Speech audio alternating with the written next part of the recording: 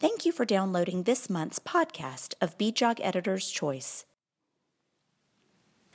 In this year's themed issue, we focus on the reproductive, childbirth and gynecological sequelae of obesity. Whilst the etiology of obesity is multifactorial, the global change in dietary intake from locally cultivated foods to westernised diets full of sugary drinks and snacks is recognised as a major driver of the current obesity epidemic. Obesity is no longer a problem exclusively affecting the Western world. Developing countries across the Caribbean, Middle East and Pacific Islands have all seen an explosion of obesity rates. Worldwide, 11.5% of adults were obese in 2010, increasing to 13% in 2014. The World Obesity Federation estimates that if this trend is not curtailed, 17% of the world's population will be obese by 2025. The impact of obesity on health and well-being is profound and is reflected by the growing number of patients suffering from cardiovascular disease, diabetes, and obesity-driven cancers.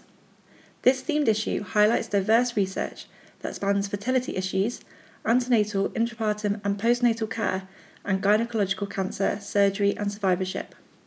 The unifying strand is the impact of obesity on women's reproductive health. The individual and societal costs of obesity cannot be ignored. In her commentary, Dr. Datta eloquently describes the extra financial burden afforded by obesity on healthcare resources, currently £5.1 billion per annum in the UK. The wider impact on society was £16 billion in 2007, with a predicted rise to £50 billion by 2050. Poor diet contributes to more deaths than smoking, alcohol, and sedentary lifestyle combined, leading to 70,000 deaths a year, or 12% of all deaths in the UK. Educational health campaigns have not influenced dietary habits, and health policymakers must consider alternative strategies. Dr. Datta highlights 2 countries whose increased taxation on unhealthy foods has reduced their consumption, a controversial approach that has delivered. Obesity is not a new problem. However, the extent of the problem today is unprecedented, and its consequences on women's health are undeniable. This issue adeptly addresses important research questions and defines the limitations of our knowledge. We hope the unanswered questions motivate others to design research that advances our care of obese women and combats the obesity crisis. We must act now to educate, support healthy choices and promote lifestyle changes for the benefit of this generation and the next.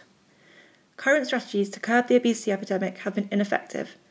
It is time to explore alternatives. Thank you for listening to this month's BJOG Editor's Choice. We have been reporting the best research in women's health since 1902. We are keen to hear your views. Tweet us at BJOGTweets. You can find more podcasts at www.bjog.org.